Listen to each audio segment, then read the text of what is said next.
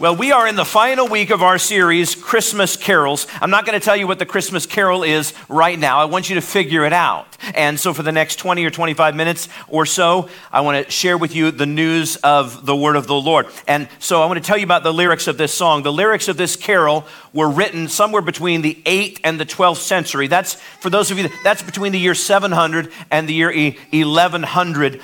And in this era in church history, Christians would sing or Christians would chant. They would sing or they would chant these phrases that all started, get this, here's your clue, with the letter O. And then somebody would read a psalm, and then they would sing or chant another phrase that started with the letter O. And they became known as O antiphons. O antiphons. And during this era, one of the lines they would sing this song. Anybody got an idea what song we're talking about? Oh, you got really two or three choices. Oh, come all ye faithful. It's a good one. It's the wrong one. Any other options out there? Somebody shout out. What? Oh, Silent Night. Oh, Silent Night is oh so wrong, but it's a good guess. There's another one. Oh, Christmas Tree. No, it's a good guess. Man, I didn't know there's so many O's. Oh, Holy Night. No, that's the wrong one. No, there's another one. Somebody's got to know the answer. Oh, Little Town of Bethlehem. No, that's the wrong one. Let's just sing the song together today.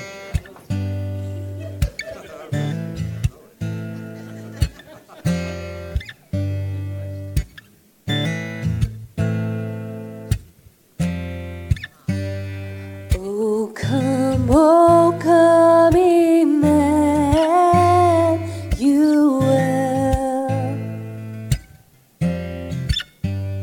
and ransom captive Israel,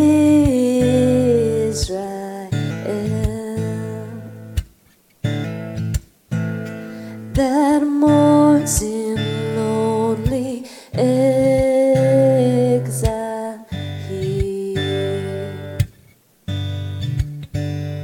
until the Son of God appear. Rejoice, rejoice,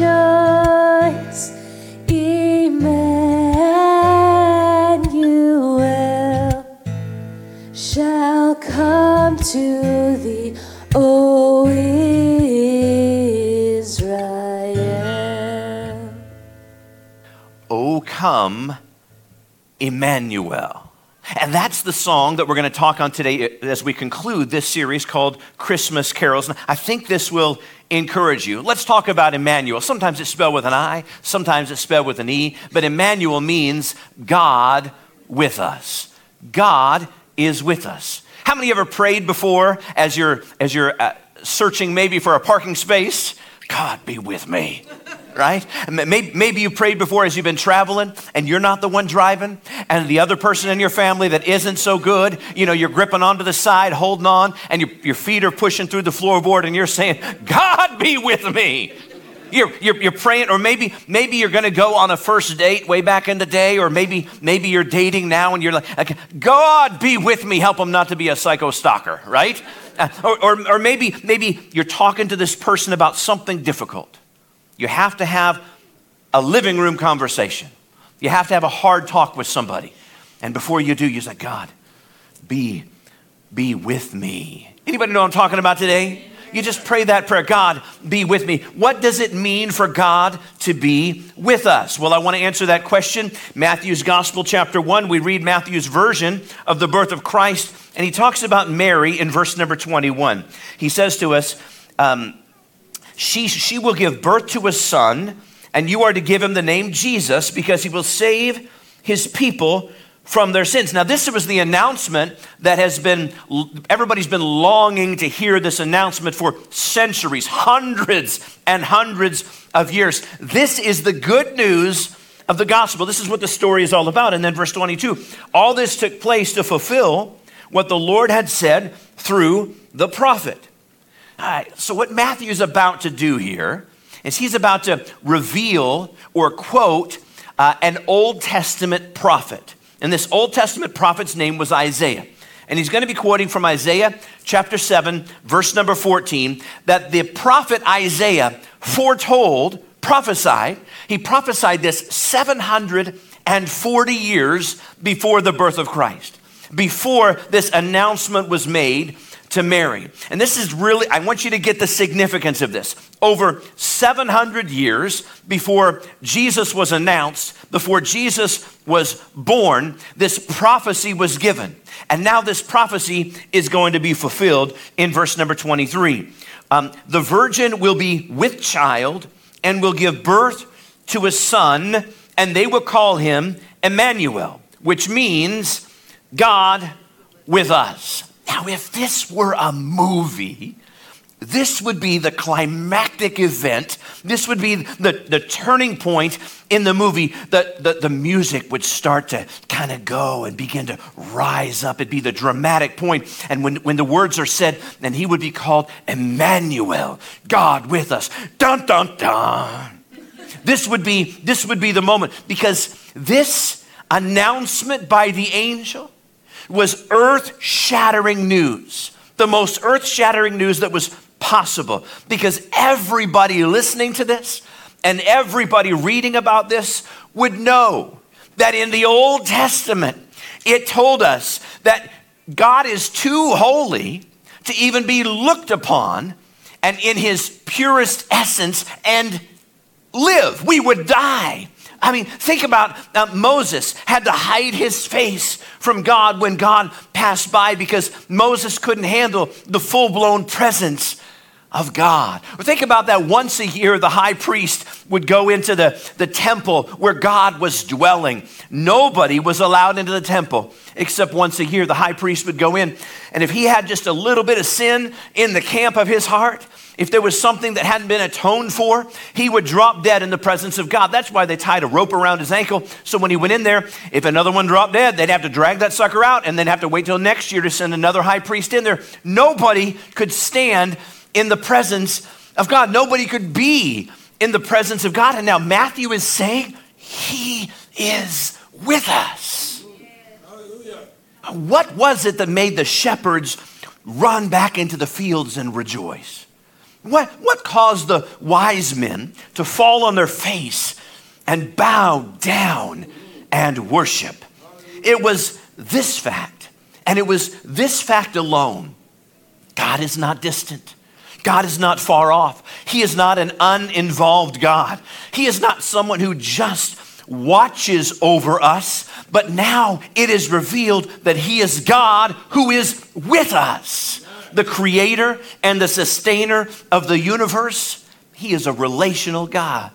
He stripped himself of his glory, and he became like us in the form of a baby, 100% God and 100% man who was without sin.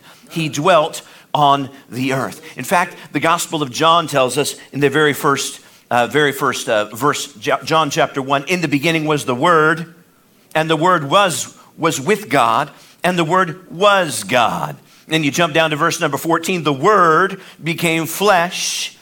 God became flesh and made his dwelling among us.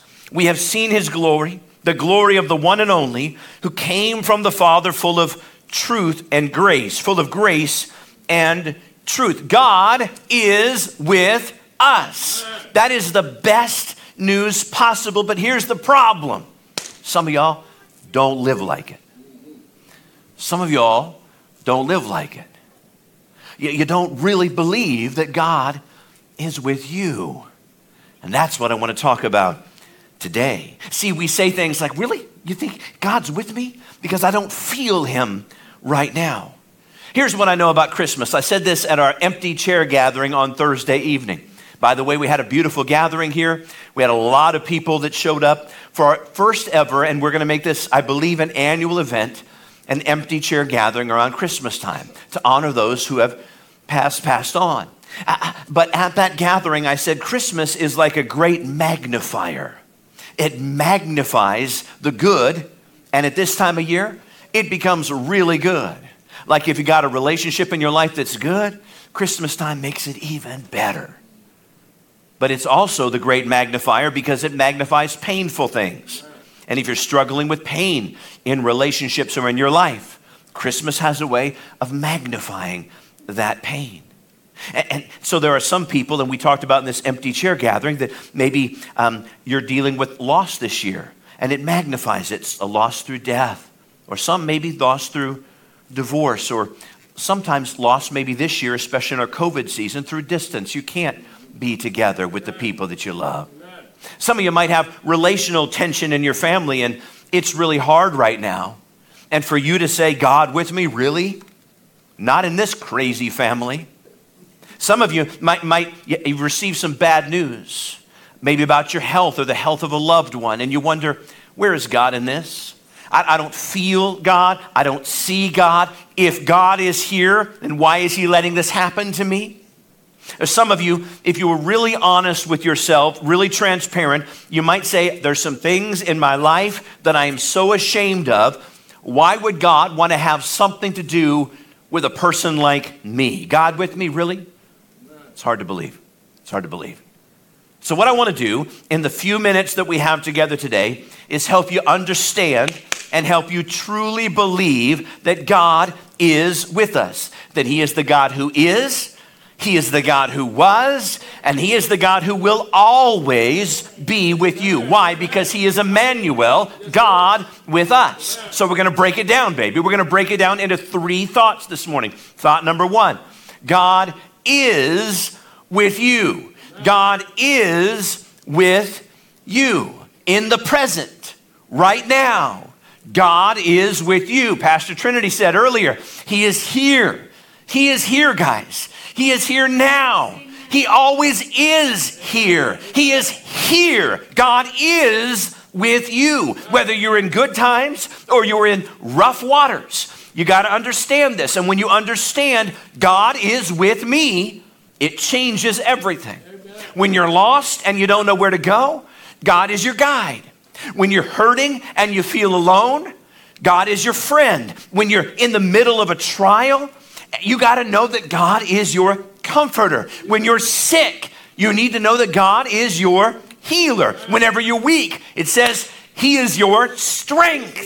You got to know anytime you're lost in your sin, God is with you as your Savior. Yes, he saved you before, but he's saving you right now. God is with you. In fact, when we look at Luke's gospel and Luke's account of the Christmas story, in Luke chapter 1, verse number 28, we read this. The angel went to her. This is the angel, as we saw in the little drama production here, went to Mary and said, greetings, you who are highly favored. What did the angel say? He said, the Lord is with you. Now, she had no idea why she needed those words of encouragement, but she needed those words of encouragement before the announcement was ever made. God is with you. Some of you are fixing to take a turn in your life.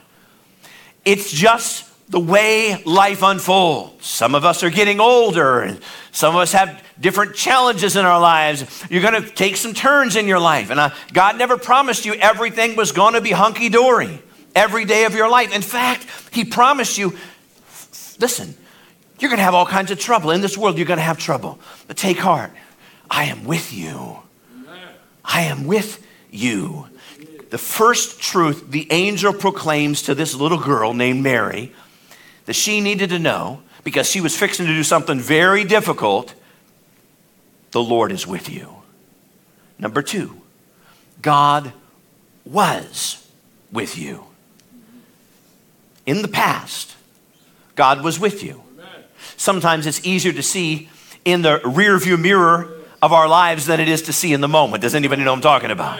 You look back over your life and a series of events in your life. Take Joseph in the Old Testament, not Mary's Joseph, but Joseph in the Old Testament many, many centuries before.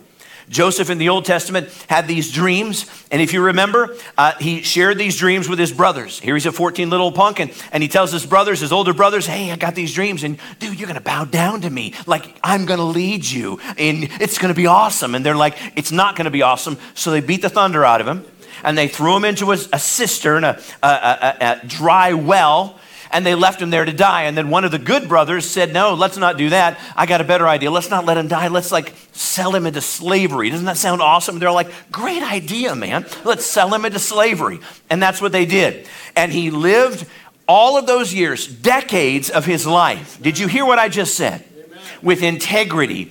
And yet during that time, Joseph once again was falsely accused of something he did not do. And he gets thrown into prison, not once, but twice. And if you're looking at this from a distance, it would be really easy to say, where is God in that? Where is God in that? All of these trials, where is God in that? But you really need to see the story over the course of his life to realize that God was actually working behind the scenes. Here's how I like to say it. You could say that God took Joseph. You could say he went from the pit that became the passage that led him to the palace. That was really good. He went from the pit that became the passage that led to the palace that saved a multitude of people from a famine that was to come. See, God already lives in tomorrow. He already knows your tomorrow.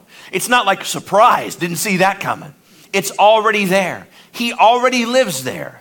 And so God was taking care of Joseph. God used a very indirect route to put him in charge so he could save all these people from the effects of this famine. And you wonder to yourself, where in the world was God in all of this? Well, the Bible answers the question. In Genesis 39, verse number 21, but while Joseph was there in prison, the Lord was with him. The Lord was with him. And he showed him kindness and granted him favor in the eyes of the prison warden. That tells us where God was. Where was God? God was with him. And you look back, God was with you too. And for me, I get very emotional when I begin to think about my life and how God was with me. In the early days of our marriage, my wonderful wife, Keely, is over there. We had nothing. The bills came due. God always provided. God was with us. When Keely had 4 C-sections, and 2 of them were emergency C-sections, God was with us. When we had no parents to call on, never, ever had an opportunity to draw on their advice or their life experience, talk us through difficult situations, God was with us. When friends betrayed us, you get it. God was with us. When we went through a dark period in our lives, God was with us. When we were navigating our 4 daughters through the teenage years, God was with us. When our church was only 3 months old and we were told that you got to pay more rent for the school, and we didn't have no more money. To be totally transparent, we didn't have the money to pay the rent we already owed. You know what I'm talking about? God was with us. My friend Heinz, who can't be here today, who's 87 years old, when he got a scare that said he might have cancer, and I went to the hospital and took him to the hospital and sat there with him, and the doctor came out and gave him the good news. God was with us. Oh, our camera operators, Chris and Michelle. When you guys were told you can't have children, and you went through all the process for your first one, and the second time we prayed, and a couple weeks ago we dedicated your little baby girl. God is with us. Michael and Norma sitting in the back row. When you lost your 18-year-old son earlier this year, we had a celebration of life service in this sanctuary. Tons of people gave their hearts to Jesus Christ. The pain is real, but God was with us. Larry, when you had to say goodbye to your wife this year and 7 other family members, God is with us. Where's the Moraine family at? When your son, TK, and I wish he was in here, but when TK, right up here in this drama, was told, I believe, a year ago that the tumor in his brain was growing again. And we prayed. And you went in. And you got the next picture of the brain. And they came back and said, look at this. It's shrinking. It's not growing. God is with us. And Pastor John fell through the ceiling. And he didn't perish. God was with us. Many of you who have come to God, come to church over the last 9 years, and you've said things to me like this. I get this all the time, little notes, little conversations, different things. It's like you were talking straight to me. That's not Troy. Not at all.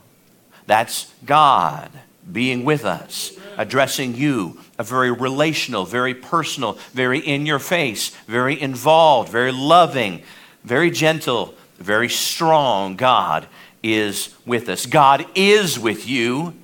God was with you. And my third thought is God will be with you.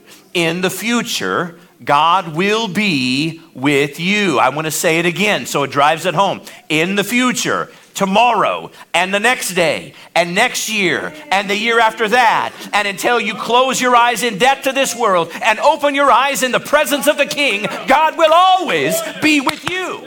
He is a God that sticks closer, a friend that sticks closer than a brother. So no matter what you go through, he will always be. In fact, I want to go back to Luke's Gospel, chapter 1, verse 28. Read this verse again. The angel went to her, talking about Mary, and said, greetings, you who are highly favored, the Lord is with you. I want you to imagine for just a moment this little teenage girl named Mary.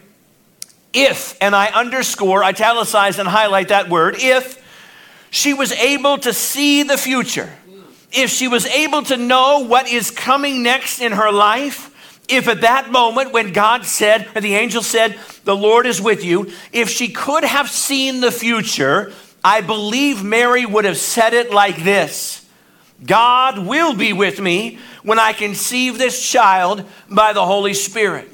I believe Mary would say, God will be with me when I tell Joseph that I've conceived a child by the Holy Spirit. And God will be with Joseph when he hears the news from the angel. And God will be with us when we travel on a donkey's back some 80 to 100 miles. And God will be with me when there is no room in the inn. And God will be with me when I give birth to a son, to the Son of God, in a stable, and I lay him in a manger next to farm animals. And God will be with me when I run, trying to save the life of my little child. And God will be with me when my son turns 12 years old and becomes a runaway. And I can't find him anywhere, and I find him in the temple teaching and telling people about the word of the Lord. And God will be with me at the wedding feast when they run out of wine. And my son is going to change and transform water into wine. Just the first of amazing miracles that will take place through his life. And God will be with me when I watch my son being falsely accused and persecuted for something he did not do. And God will be with me when I see those Roman soldiers beat my son with sticks and whip his back, pulling chunks of flesh off his body. God will be with me when I watch his hands and his feet be nailed to a cross. And God will be with me when I watch my son hanging on that cross, unable to breathe. And God will be with me when I watch him look up to heaven and say, it is finished. And he'll bow his head and close his eyes in death. And God will be with me when I hear him say the words, into your hands I commit my spirit. And God will be with me when the whole earth shakes and everything turns dark. And God will be with me on the first night when I wait and I pace and I wonder. And God will be with me on the second night when I wait and I pace and I wonder. And God will be with me on the third day when I go back and see the stone has been rolled away and the tomb is empty because he has risen, because he is Emmanuel, because he is God who is with us. He is God who was with us, and he is God who will always be with us. Thank you, God. Thank you, God. Romans chapter 8. Man, I need your help preaching this for the next couple minutes. Can you help me with this? Romans chapter 8, verse number 35. Who shall separate us from the love of Christ? Every time. I need the online folks to hear the in-person folks today. And I would like you to be shouting in your living room as well. When I read these, I'd like you to say yes or no. The question is, who shall separate us from the love of Christ? Shall trouble? No. Hardship? No. Persecution? No. Famine? No. Nakedness? No. Don't quite know why nakedness is in there, but it's in there. I'm just kidding. Danger? No. Sword? No. The answer to those questions is no. Verse 37, no, in all these things we are more than conquerors through him who loved us. For I am convinced that neither death nor life, neither angels nor demons, neither the present nor the future, nor any powers, neither height nor depth, nor anything else in all creation will be able to separate us from the love of God that is in Christ Jesus our Lord. Listen to me. Nothing, no thing can separate you from the love of God that is in Christ Jesus. Jesus will never leave you. He will never forsake you. He is a friend that sticks closer than a brother. Listen, you will never be alone. You will never be alone. Nothing can separate you. Not your fears, not your doubts, not your insecurities, not your theological questions and wonderings, not sickness, not failures, not mistakes, not divorce, not what somebody else did to you, not your broken dreams. Nothing can separate you from the love of God that is found in Christ Jesus our Lord. Why? Because he is the God who is. He is the God who was, and he is the God who will be with you forevermore. Final scripture I'd like to share today is in Revelation chapter 1, verse number 8. I am, Jesus says, I am the Alpha and the Omega, says the Lord God, who is, and who was, and who is to come, the Almighty. He is the God who is with you. He is the God who was with you. And he is the God who will always be with you. The only question that needs to be answered today is, are you with God? Are you with God? God's with you. There is no doubt. He always has been. He always will be. He's with you.